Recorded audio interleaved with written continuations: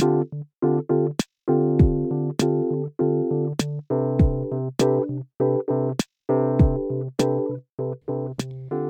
Monday, November 27th, 2017, and you're listening to The Lit Review, a literary podcast for the movement. My name is Monica Trinidad, here with my co-host Paige May, and we thank you for tuning in. Before we dive into episode 35, we're excited to announce that The Lit Review now has two sponsors.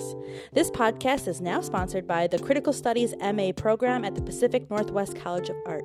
Because we need to talk, read, interrogate, intervene, and reimagine like never before. For more information or to apply, visit pnca.edu. And as always, a shout out to our first sponsor, the Arca Center for Social Justice Leadership, an initiative out of Kalamazoo College whose mission is to develop and sustain leaders in human rights and social justice through education and capacity building. On today's episode, we'll be speaking with freelance writer and editor, photographer, anarchist, mother, and all-around amazing badass, Victoria Law. Victoria will be speaking about her book, Resistance Behind Bars, The Struggles of Incarcerated Women, originally published in 2009.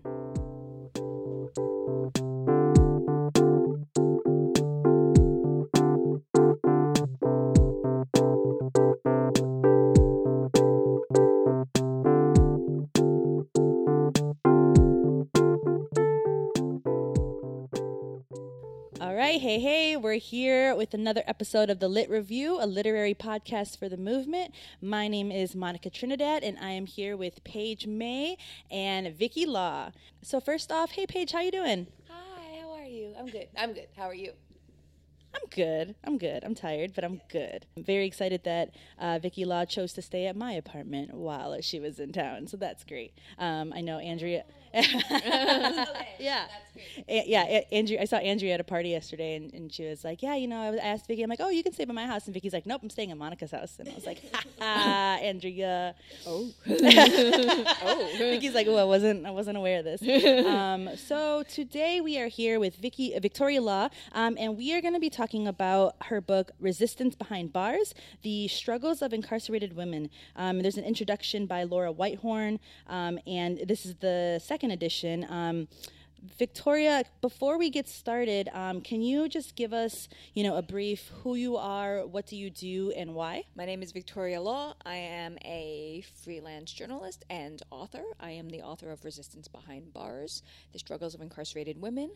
I edit a zine, or a small Xerox publication called Tenacious: Art and Writings by Women in Prison, which comes out a couple of times a year, and basically I compile incarcerated women's, both cisgender women and transgender women's writings into zine format.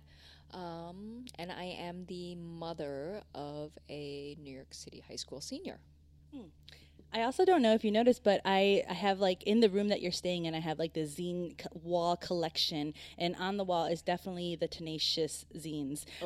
Yes, that's definitely up there. Those are some of the first zines that I actually got my hands on when I started making zines. And that's exciting. Yeah, so that definitely stood out to me as, the first sort of work that came from you, which then led to this book, correct? Yes. Okay. So, yes, thank you for making those zines. I think those zines are super important, and I've seen them all over the place in the sort of zine culture world. So thank you for putting those together. Well, I love author talks because we get a special insight into what your goals were, what your intentions were, and also how you did it. So can you tell us more about what led you to write this book?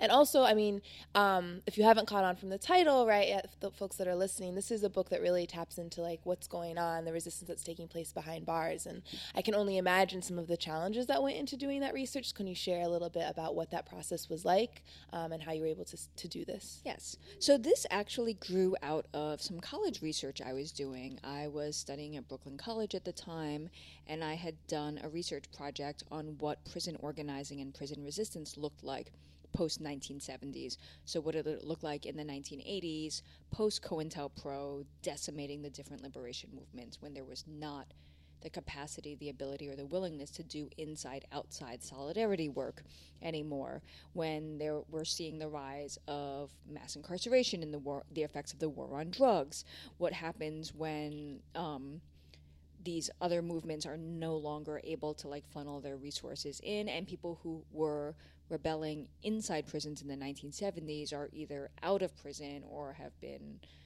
taken out of commission, whether they've been killed like George Jackson, or they've been placed in solitary confinement or supermaxes, or in other ways been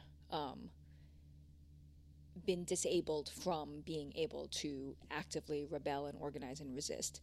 And at the end of this semester, I looked back at everything I had gathered, everything I had read, everything I had, watched, organized, the people I had written to and asked these questions who are still inside prisons, and everything I saw was about men.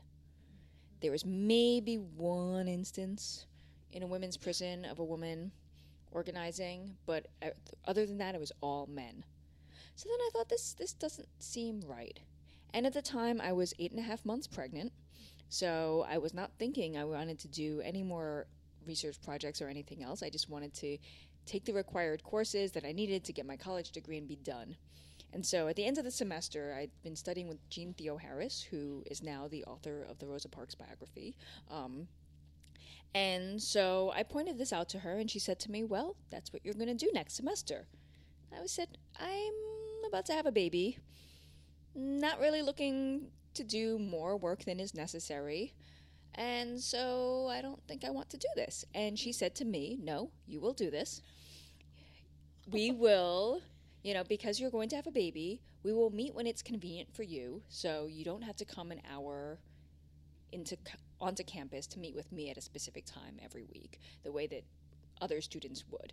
We can meet when it's convenient for you, where it's convenient for you. You can bring your baby. I will hold your baby. We will make all these accommodations. The only thing you are not allowed to do is let your scholarship slack. I expect the same quality of work from you as you always produce. So none of this too bad, I didn't read the book, I didn't do any of these things. And that's what we did. So what I started to do was, first, I started reading everything I could get my hands on about women in prison. And if you think of prison issues as, say, a bookshelf, and everything on the top shelves and the middle shelves and all the shelves that are at eye level and slightly below are books that are mostly about men. Even if they're gender-neutral prison books, they're really about men. And then way at the bottom corner, where you probably are stepping or whatever, with cobwebs and dust, are the books about women in prison. And those are the ones that nobody's thinking about and talking about, at least at this time, which was 2000. So those are the books in which they're talking about mothering in prison, the effects of the separation of children from their incarcerated mothers, the effects of separation from infants, who are born to mothers in prison, domestic violence, and how this is a pathway to prison for many women, and reproductive health care issues for women, or health care issues for women, period. So, but these weren't issues that were being looked at in all of these other books that you would readily see. So that was what I started looking at, was what are the issues facing women in prison?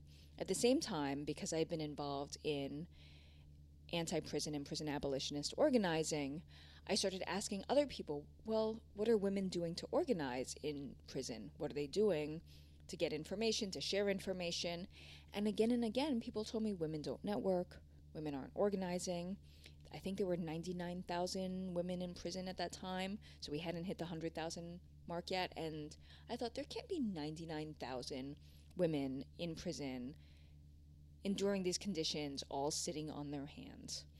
There has to be something else happening. So again, it was sort of going back to looking at what are the issues that women are confronting. And then I started reaching out to women in prison. So I'd find the name of a woman in prison, somebody did something, and then I would look them up online, and I would get their contact information, and I'd send them a letter, and I'd say, hi, my name is Victoria Law, I'm doing this research about women in prison and what their issues are. So would you mind telling me, what your issues are, sort of in order of priority? So, you can name as many issues as you want, but I want you to tell me, issue number 1, which is my top priority, is this. Issue number 5 might be this. And then what are you doing about these to address these issues? What support have you gotten? What organizations have you reached out to? Which have been helpful, which have not been helpful? What has been the result of your efforts? Are other women also taking action around these issues. So it was basically sort of like, what do you, like, what are you prioritizing? And so the two main priorities were, for women who had children, was my children, and for women who did not have children, healthcare. Like, these were the two things that the women I'd reached out to identified. And then they would talk about what they were doing. And at the same time, I said, well, I'm a student. This is what I can do for you. Like, if you need me to print things off the internet, I can do that. If you need me to call your mom to see how your child is doing and relay a message, I can do that. Because at the time, people could only call collect, and a lot of families couldn't afford the high cost of prison collect calls, just like now they still can't afford the high cost of putting money on phone accounts. So there was like a barrier there, and a lot of family members who are caring for women's children would say, there's no way I can continue accepting these calls because, I have another mouth to feed. There's, there's clothes to buy. There's, like shoes, there's food, there's everything else. Like, I can't accept these calls because my phone bill is hundreds of dollars a month otherwise. So I offered concrete things, like, these are the things I might be able to do to help. So it was a little bit more of an exchange and not just, hi, here I am, I really want your stories, and then I disappear. So at the end of the semester, I had a rough draft of what would become the book, where I talk about issues to healthcare. I talk about organizing, community building as a way of organizing, and also as a stepping stone to like more formal organizing, the ways in which support groups might turn into mass clemency campaigns. But this was not the original intent of forming a support group. I look at organizing among incarcerated mothers, as well as women who did not have children, to help incarcerated mothers, maintain access to their children, and also fight off termination rights, which was not something that was being talked about in the larger prison literature at the time. So that was my research process. And then at the end of the semester, I didn't stop talking to these women. So I would continue to write them letters, I would send them updates, everything else, and they would tell me about other things that were happening in the prison. And so I just started amassing all of this information. And I just had literally a filing cabinet just full of letters and information. People would tell me, like in Colorado in 2007, after there was anti-immigration legislation passed that kept a lot of migrant workers from going to Colorado to work on the farms, some legislator came up with the brilliant idea to allow people in prison to work on the farms instead. And so they rolled out a pilot program in Colorado, starting at the minimum medium security women's prison, figuring that women were less likely to run away, stage a rebellion, do something else. And this hugely disrupted the women's lives in prison. So women who were in education programs suddenly got pulled out of education programs to go work on the farms. Women who did not meet the criteria for working on the farms, there was a really stringent criteria in which you had to not be convicted of a violent crime, have X amount on your sentence, not have disciplinary infractions, or having gotten into trouble in the prison within the past X amount of time. These were all criteria to working on the farm. And women who weren't meeting those criteria were suddenly finding themselves at risk of being transferred to another prison, so that women who did meet those criteria could be shipped to that prison and then go off into the prison farms. So women were saying they were missing their education programs, they were in danger of being shipped off, regardless of what kind of programming they were already involved in. That prison had college classes for women who were under the age of 25, and a lot of women were like, education is important to us. Picking crops is not. This is, picking crops is not going to land us a job on the outside. Whereas if I can show that I at least have an associate's degree or a bachelor's degree, like that, hopefully that does something to smooth over the stigma of having a felony conviction and a prison record. So, and the women did some organizing around the ways and against the ways in which this farm program disrupted the prison. And this is something that they did without any outside help, but they were like, this is what is happening. And women wrote to me about this because they knew me as this woman that on the outside they just wanted to collect this information, that wanted to know. And they even pointed out that at one point a woman, and you had to be cleared for by medical staff. So they had determined that you could be out in the hot sun for 8 to 10 hours a day doing farm work. And one woman apparently was erroneously cleared by medical because she was on the field and she said she didn't feel well. And so the supervisor told her to go sit under the tree in the shade, drink some water, just take it easy. And the next time somebody checked on her, she was dead. So, like, and it was a tiny little, 2-inch clipping in, the local newspaper, like, woman dies on farm, but they were like, this is something that, people need to be paying attention to. This is what happens when you prioritize profit over people's lives. So this was something that, they shared with me, and I might not have learned about had I not spent at that point several years developing relationships with them and having them trust me on this. I'm thinking a lot about the role of researcher or the role of storyteller as you're telling these stories. Were there any prisoner support organizations that you worked in partnership with during the time of your research, or that you were sort of looking to as sort of like a model for what it means to tell stories of people on the inside? At the time, I wasn't. I was actually really frustrated with the ways in which a lot of prison support organizations, particularly those that were abolitionist focused, focused on men. So it was sort of like and had this idea that women weren't resisting, women weren't networking, they weren't sharing information, they weren't doing things. So it was very much a sort of I'm just doing this, and I'm doing this without the auspices of other organizations. I feel like in 2000, and keep in mind I had a new baby, so I also wasn't going out and about as much. So maybe there were things that were happening that I just was not so aware of, because I again wasn't going out and about a lot. So this was something I did kind of quietly in my house, but I also wasn't aware of other groups that were doing this kind of storytelling work or this kind of gathering up of stories and information. And I definitely didn't know of any groups at the time that were doing work with women in prison from an abolitionist perspective. Later on, I would learn about the California Coalition for Women Prisoners, but it wasn't until I was maybe half a year into this research that I was oh, there's this group in California that's doing this work. Who knew? Type of thing. So can you tell us more then, from those letters, what else did you see? What can you walk us through the book? What patterns of resistance and what specific stories can you share with us about things that you document in this? So from the letters, so it was a combination of research and letters. So sometimes I would find historical instances either in really specific academic books that weren't generally available on your average bookstore shelf back when there were bookstores, or they'd come from letters and from people on the inside. So there was there were a couple of historical instances that I found, one of which was in Marysville, Ohio in the late 1980s. There was a group of women serving either long or life sentences, and they decided to start a support group called the Life Group, Looking Inward for Excellence.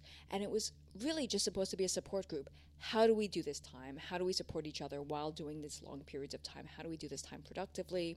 How do we not fall into despair?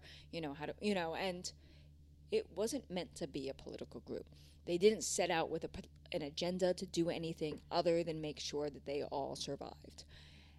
And as they were getting together and talking, they realized that almost all of them were sentenced to lengthy or life sentences for killing their abusers. They were all survivors of domestic violence. They had fought back in self-defense. And keep in mind, this is 1989, which meant that some of them had been convicted in the early 1980s, at the very least mid-1980s, when people weren't really talking about domestic violence, and courts were really not talking about domestic violence at all. So then they started saying, well, why are we all spending all this time in prison for killing our abusive loved ones? So they wrote a letter to the then governor of Ohio, and they said, "Dear Governor Celeste, we would like you to consider commuting the sentences of domestic violence survivors or battered women, as they were called at the time, who were incarcerated for defending themselves. And to understand how we got into this position, we would like to invite you to one of our weekly meetings so you can hear our stories and talk to us yourself." So Governor Celeste sent one of his aides, and he sent his wife, who was a feminist and had her own sort of like political agenda around women's rights, to the prison. And they met with the women, they talked to them, they listened to their stories, and they said, "You should apply for clemency. You know, like, here's how you do it. This is the kind of paperwork we want from you." So it could have stopped there, but instead what happened was the women said, if there's us here that are doing this, you know, that are all in prison for defending ourselves, how many other women are in here for the same reason and would qualify for clemency? So they started going around the prison. And keep in mind, for listeners who don't really know a lot about prisons are not these like wide open campuses like college campuses or like Orange is the New Black, where you like wander around at will. Like, there are very controlled movements. Like, you are only allowed to be in certain places at certain times. You're allowed to be in your housing unit. You cannot go wander to somebody else's housing unit and start talking to them. You cannot freely wander to the cafeteria anytime you want. Like, you're allowed to be in a certain place, and then there might be a 5-minute space in which you can move from point A to point B, you know, and then you can go there. But despite these limitations, the women still found ways to talk to other people, you know, in the cafeteria, in the library, in the yard, wherever they could, in their own housing units. And they talked to other women about why they were there. They helped them overcome denial about domestic violence and abuse, that it was not their fault, that the violence had happened to them. They were not a terrible, awful person who deserved to rot in prison for fighting back or defending themselves. They helped them figure out where documentation might be found, if there was any documentation. Was there a hospital record? Was there a police report? Might a neighbor have seen it? Something. And in the end, this led to 18 additional women applying for clemency. So that's 18 women that might have sat in that prison for who knows how long, thinking they were the most terrible person in the world because they killed their loved one, and not understanding that their loved one had no right ever to raise their hands to them, let alone repeatedly abuse them. And in the end, the governor granted clemency to 25 women. It was the first mass clemency for domestic violence survivors incarcerated for self-defense. And this made news all over, as you can imagine. You know, there were some headlines that got it. There were many more headlines that didn't. Talked about, you know, the husband killers were going free. Watch out, everybody's going to kill their husbands now, da-da-da. But the news made it to California, where there was another support group in the California Institution for Women. And it was called Convicted Women Against Abuse. And again, it was a support group, but it was a support group specifically for abuse survivors in prison. And somebody found out about this, probably through the newspaper, and said, why don't we do a clemency campaign here? So they petitioned Governor Pete Wilson, who was governor at the time, for clemency. And they said, would you please consider granting clemency to domestic violence survivors convicted of killing their abusive spouses or partners, for all of us in this prison system, not just us who signed the letter, but everybody. And we invite you to this meeting to come and hear our stories and to talk to us and, you know, like, find out how we got here. And California at the time, you know, liked to elect these law and order officials who believe in tough on crime and 3 strikes and sending people to prison for life for dumb, stupid things. Dumb, stupid, petty things, you know, not like, you know, like stealing pizza or whatever. So Governor Pete Wilson declined to meet with them. He declined to consider commuting the sentences of every single woman incarcerated for fighting back, but he did say he would consider their petition as a request for clemency only from the women who signed it. And in the end, he only granted clemency to 3 women, denied it to, I think it was 7, and made no decision on 24 of the other women who signed. But those efforts caught the attention of outside advocates and activists who were like, wait, there are battered women in prison? Really? Okay. Like, how do we jump on, like, how do we support their efforts to get free? And they helped the women draft clemency petitions. They helped them find documentation that they might need to bolster these petitions.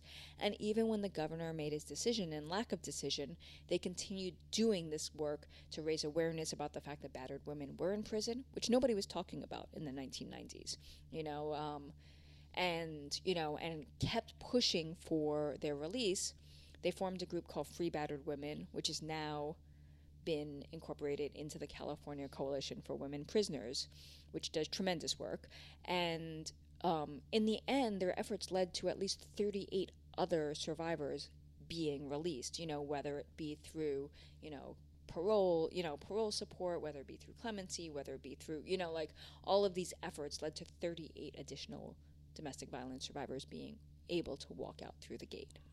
Can you quickly just tell us the difference between what is clemency and then what does it mean to commute a sentence? Just like what is the difference? Yes. Actually, clemency and commutation. So clemency is the act of either shortening a sentence through commutation. So instead of, say, having a life sentence, the governor can commute your sentence so that you could either be released immediately or you would be released soon thereafter. Okay. Or say if you had a 20-year sentence and you get clemency, the governor can choose to commute your sentence to, say, 10 years or, some shorter sentence. Clemency can also mean a pardon, which means that you not only is your sentence gone, but also the record is expunged. Most of the time people get a commutation of the sentence. They don't actually get a pardon, which is like a full-on, like you're just done. Full-on action. Yeah, usually like the pardon happens retroactively too. I mean, in New York State recently, not for a formerly incarcerated woman, but for a formerly incarcerated man who was facing deportation, the New York State governor granted him a pardon so that way he would not be subject to deportation. Because under like all of these wonderful immigration orders that all of these presidents have put into place, because this man had a felony conviction, even though he'd been out for some time, he'd been doing all this work, he had a family, he'd been doing a lot of advocacy work, a lot of, like motivational work, and could be held up as your like model, ex-incarcerated person. Because he was not born in this country, he was subject to a deportation order, and that pardon removed that threat of deportation from him. Gotcha. Thank you for that clarification. I get it now. So all of these beautiful like moments of resistance and support groups turning into take action groups and is so inspiring and powerful. What was the response like from the prison system, right? Like how did they respond to sort of like women finally starting to organize within prison? For the clemency campaigns, I think that the prison officials did not, and I could be wrong, but I did not find any documentation that the prison officials were opposed to these campaigns. But for organizing around conditions inside the prisons, incarcerated women have faced a much tougher battle. So say even in things like there was at Bedford Hills, which is the maximum security prison in New York State, there was an AIDS education program that was started in the late 1980s. Now, again, remember the late 1980s is a time when we're not talking about domestic violence. There's a lot of ignorance and stigma around HIV and AIDS. Everybody's just like, you have AIDS, I might catch it if you sneeze. Like there's all sorts of ridiculous ignorance about this, which is also fueled by the fact that prison staff and prison administrators also didn't know and weren't willing to be educated around HIV and AIDS.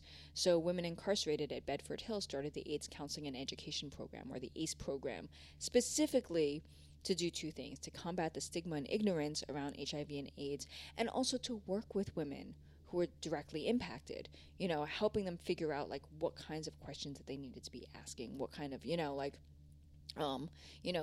what does it mean to have HIV? What are you looking, what does this virus do, to your body? Because nobody was telling them. They weren't getting access to this information. And so, you would think that these would just be good things, like people understanding things about how their body works. If you have this illness, like, what do you need to do to stay healthy? And instead, the prison administration again and again saw this as a threat. They would shut ACE down. They wouldn't let women. Part of it was that they would do one-on-one counseling with women who had HIV. They wouldn't let them do that for long periods of time. They told them that they couldn't call themselves counselors. They brought, when ACE organizers, so this happened like over a period of time, like they would do something and then they would get shut down, then they would, like, the prison would relent and allow them to start organizing again and start providing education and counseling, and then they would get shut down again. At one point they invited medical providers from a hospital to come and talk about HIV and everything else, and the medical providers talked about safer sex. That got the program shut down, So there was a lot more pushback from the prison administration because you're talking about actual conditions inside the prison, like the ignorance around medical staff. And even things like, what can you do to stay healthy? Oh, you need to eat better foods. Now, listeners should know that food in prisons is crap. It is very, very, very, very, very, very, very hard to eat healthily, So imagine then if you have a chronic illness that, requires you to be able to, like, or if you want to stay healthy, you need to be eating healthier. You can't just be eating, like, carb-heavy foods that have no nutritional value. So these were seen as threats to, like, the prison's security and control over people.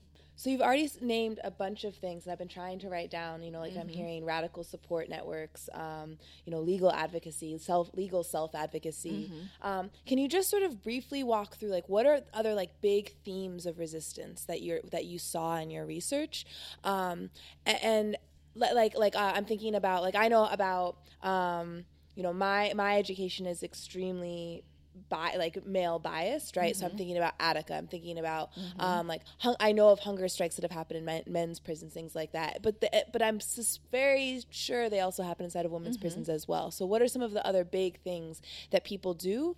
Because it's such it blows my mind when I think about the level of control. And you're looking at a period where this is when solitary confinement has been. I don't know when solitary confinement is first sort of, like, quote unquote invented or, like, applied in mass to prisons, or, like, these maximum security ones, but, like, how do folks find ways to resist inside of that?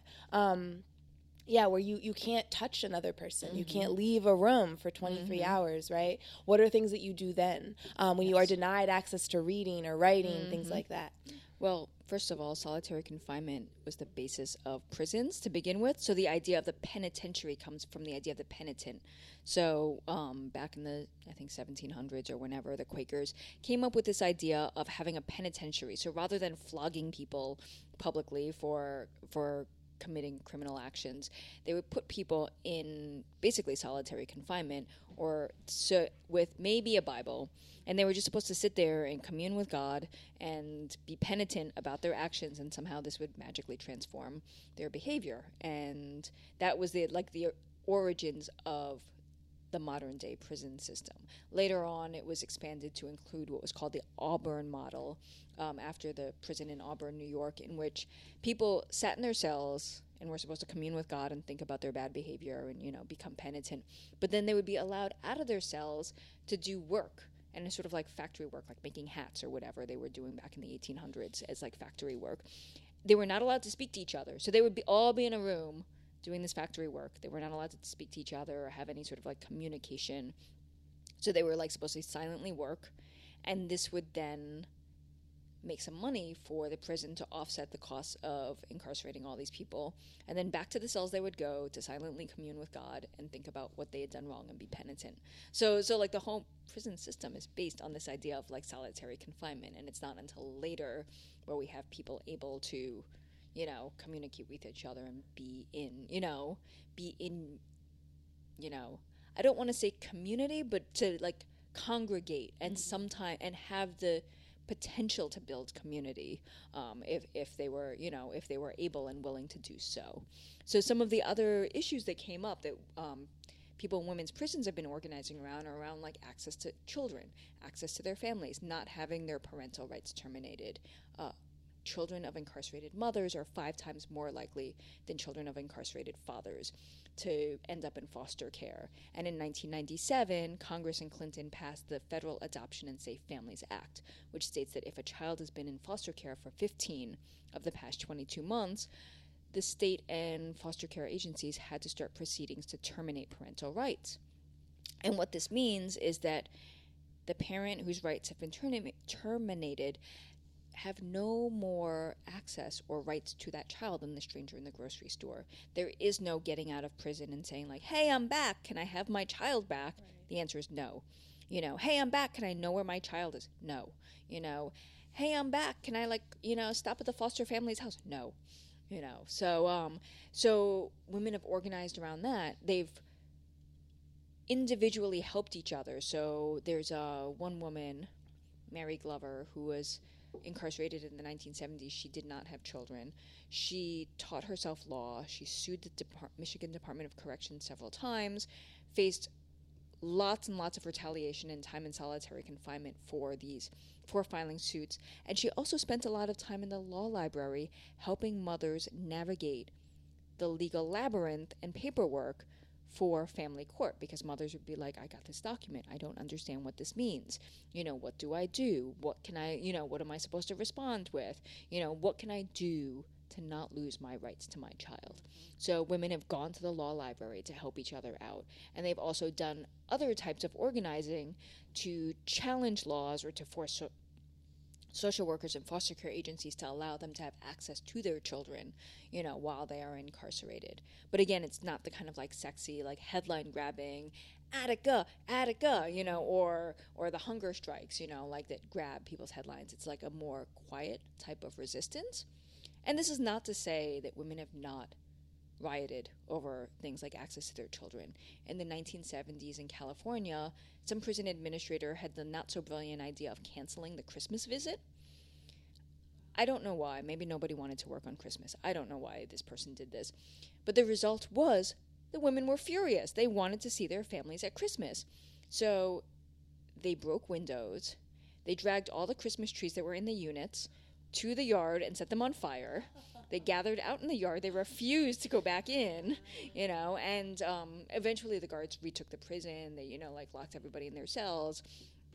And what ended up happening was there was more resistance and organizing, that happened in solitary confinement. And I first learned about this for the first edition of my book. And when I was in California talking about my book, I met a woman, and now I'm looking for the mention of her, named Sin Sirocco, who came up to me and was like, oh, hi, I really liked your book.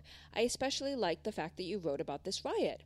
And I was like, oh, really? And she's like, yeah, I was in it. So, yes. So, yeah. Awesome. So she said, that after the riot, the prison was placed on lockdown. So everybody was locked into their individual cells. But somehow the women managed to circulate a document on which everyone wrote their suggestions for important changes in how the prison operated.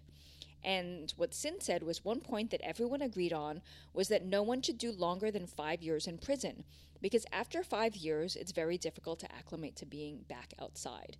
And this was in 1975, or maybe 1976 by that point, since it was the Christmas, January time. And one thing that she told me was that nobody was thinking abolition at the time, so that wasn't on their horizon, but instinctively people knew if you spend any more than 5 years in prison, really, you come out and you're just sort of slated to go back in, or it's sort of you come out and you're on a conveyor belt or a slippery slide type of thing, where it's so easy to end up falling back into the prison. And so what she said is the document became the women's own 10 points. And in addition to advocating for a 5-year limit on all prison sentences, they demanded improved health care, food, education, maternity care, and family visits, as well as an end to the arbitrary methods of penalizing women for breaking the rules, the use of solitary confinement, California's brutal sentencing, prison overcrowding, and the sadism of the staff. And their riot also caught the attention of the California legislature that actually had 2 women speak before the entire California Assembly about an an upcoming determinate sentencing law. And so some of the women actually got to go and talk about, why it was necessary that California, which at the time had an indeterminate sentencing law, like you remember George Jackson with his, ridiculous sentence where it's like 1 to life, like that there would actually be an end to your sentence and not this ridiculous 1 to life type of sentence. So that was one time in which women rioted specifically because they were like, we want access to our children. Yeah. But oftentimes it's not a riot. It's somebody sitting at the law library saying, all right, let's look at your family court petition. What does it say? What do you need to be saying back? Tell me a little bit more about this, and doing that kind of quiet work.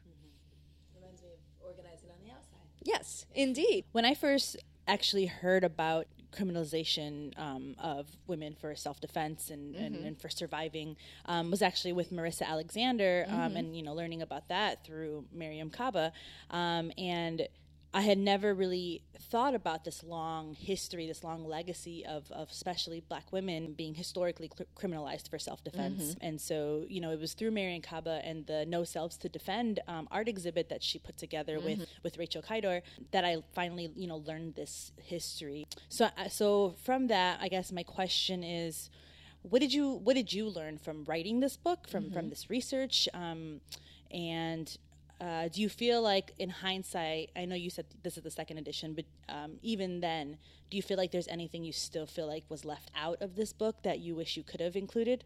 So I think that, looking at this book now, because there's more attention being paid to women in prison, in large part because of organizing. So, so it's not like suddenly, people are paying attention for no good reason whatsoever, but because there's been a groundswelling of organizing around women's prison issues, around the criminalization of women for things like defending themselves against domestic violence or for survival actions, because formerly incarcerated women are,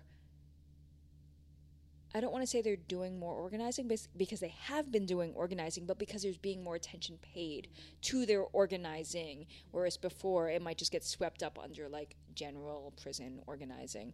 So I think that there's more attention being paid. So if I were to do another edition of the book, I think it would be like a total like revamp of, hey, here's all the things that have been happening since then. Like I wrote, this is the second edition of my book, and it ends with the formerly incarcerated and convicted people's movement, which began in 2011.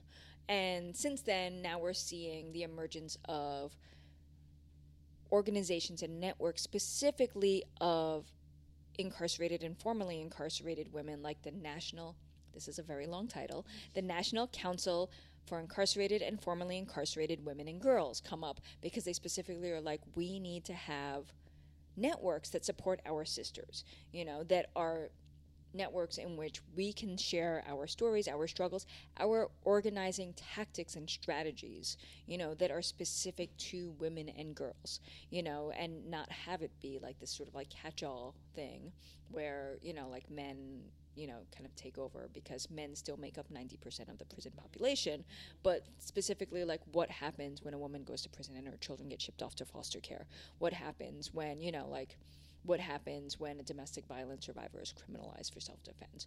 What happens when a woman goes to prison because she was married, or her partner was a drug dealer and she had no information to trade for a lesser sentence or a more lenient charge? What happens to all of these things, and what can we do about them? What are some of the hurdles that formerly incarcerated women face when they come home that don't face incarcerated men so much, or formerly incarcerated men when they come home, and how do we work around these issues? So since then, we're seeing things like the National Council for Incarcerated and Formerly Incarcerated Women and Girls, come up. We see Survived and Punished come up, which works around the criminalization of domestic violence survivors and women and trans women who are criminalized for acts of survival. And we see this is not just people on the outside who have had no direct impact by the system, but it's also people who have been impacted by the system and have been impacted by these. So we're seeing more organizing, and because we see more organizing, we see more attention being paid to this. So this would be like a much fatter book, I think, you know, like it would be like, because there's been more happening since 2000, when I was like, why don't I find anything about organizing and resistance in prison? And I mean, I want to also make clear that I didn't set out to write a book when I was asking this question. And even for the 7 years that I was collecting these letters and these stories and these newspaper clippings and these internet printouts, I always thought somebody else is going to write this book. And I kept waiting and waiting and waiting and waiting, and nobody was writing a book about this. Like, I was like, somebody will write this book, you know, obviously, like, this book is just waiting to be written. And again, nobody was writing this book. So I'm really struck with even just the way you started talking about how you wrote the book and how you researched for the book. And when I first started organizing, I was helping to start up a chapter of Black and Pink here in Chicago, and that was my intro to organizing. And it seems like this is a book that's really important for organizers to read, both inside and outside of prisons. And even the way that you wrote it, you were saying, you know, as you're asking for information about what's going on, you're offering something back, right? And there's somewhat of an exchange there. Yes. And I think that's important, and I'm glad that you brought that in. And I'm wondering if you can say more about what this book suggests or provides examples of for organizers, either inside or outside, as to how we can work together and how we can support each other.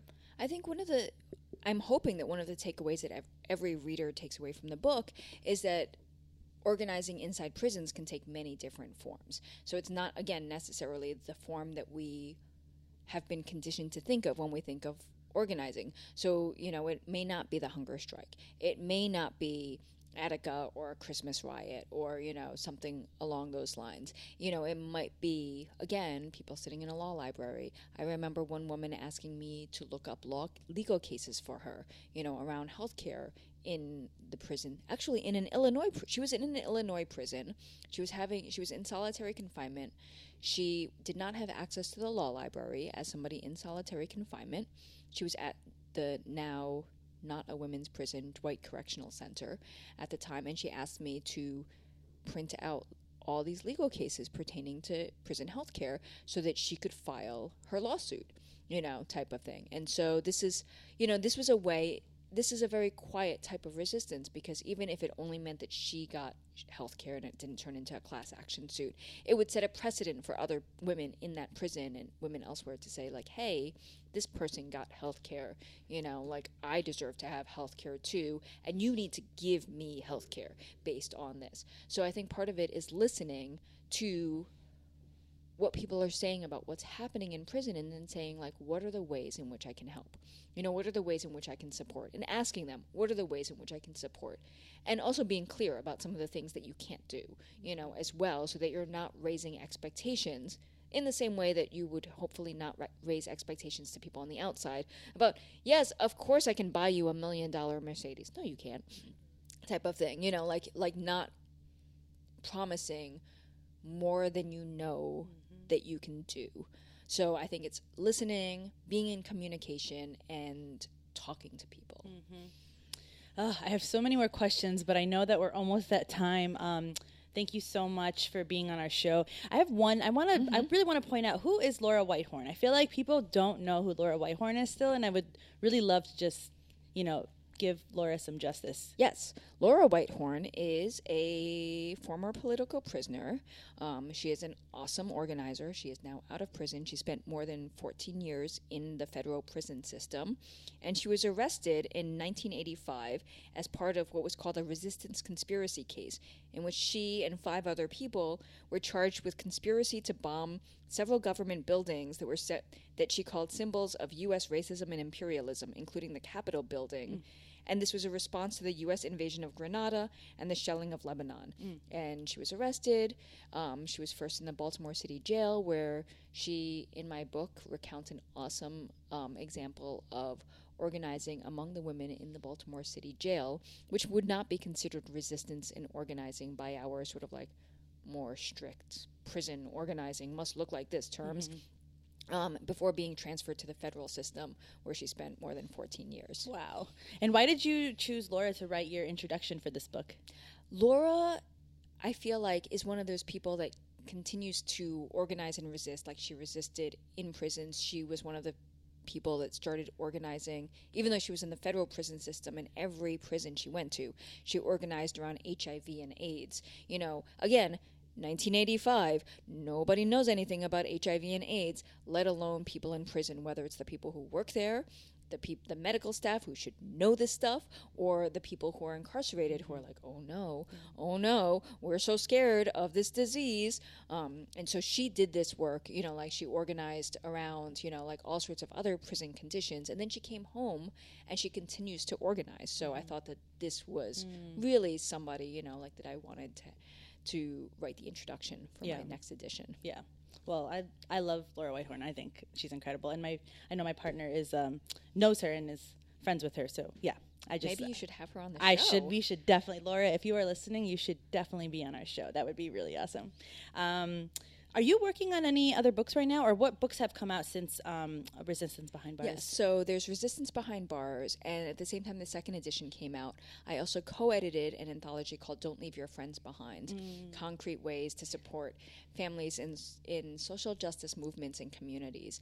And it's a combination of first-person essays as well as very practical, like tip sheets, you know, like on like, this is the way you baby-proof your house when you have a small child coming to visit type of thing.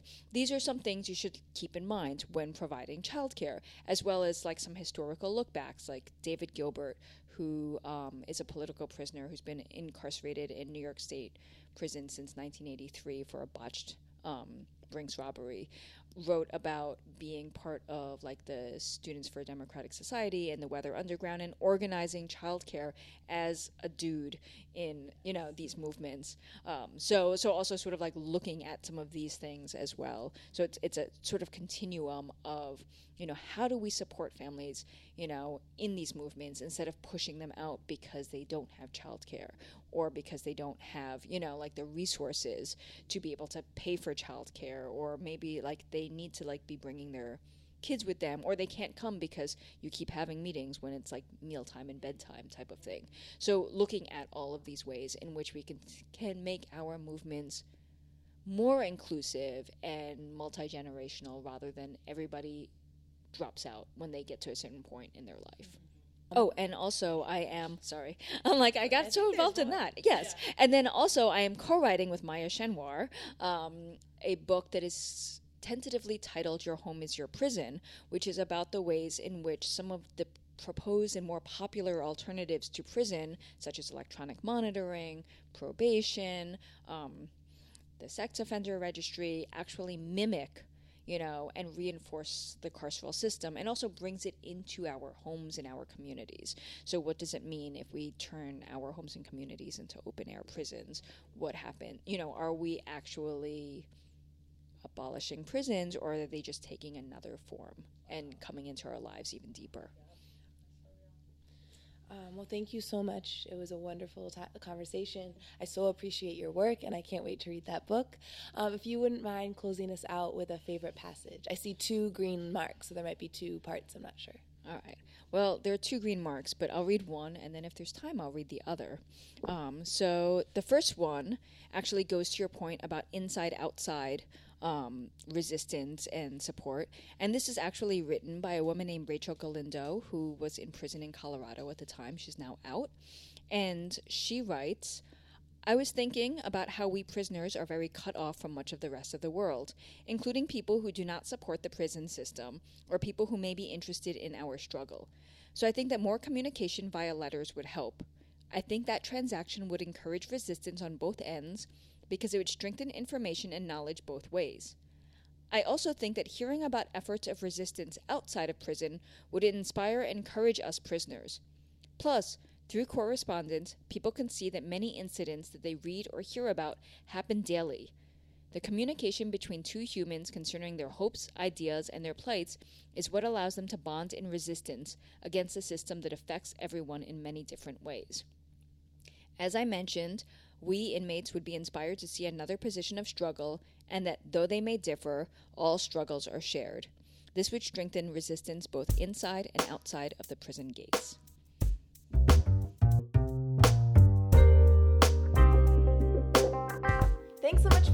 to another episode of The Lit Review, a podcast where we interview people we love and respect about books for the movement.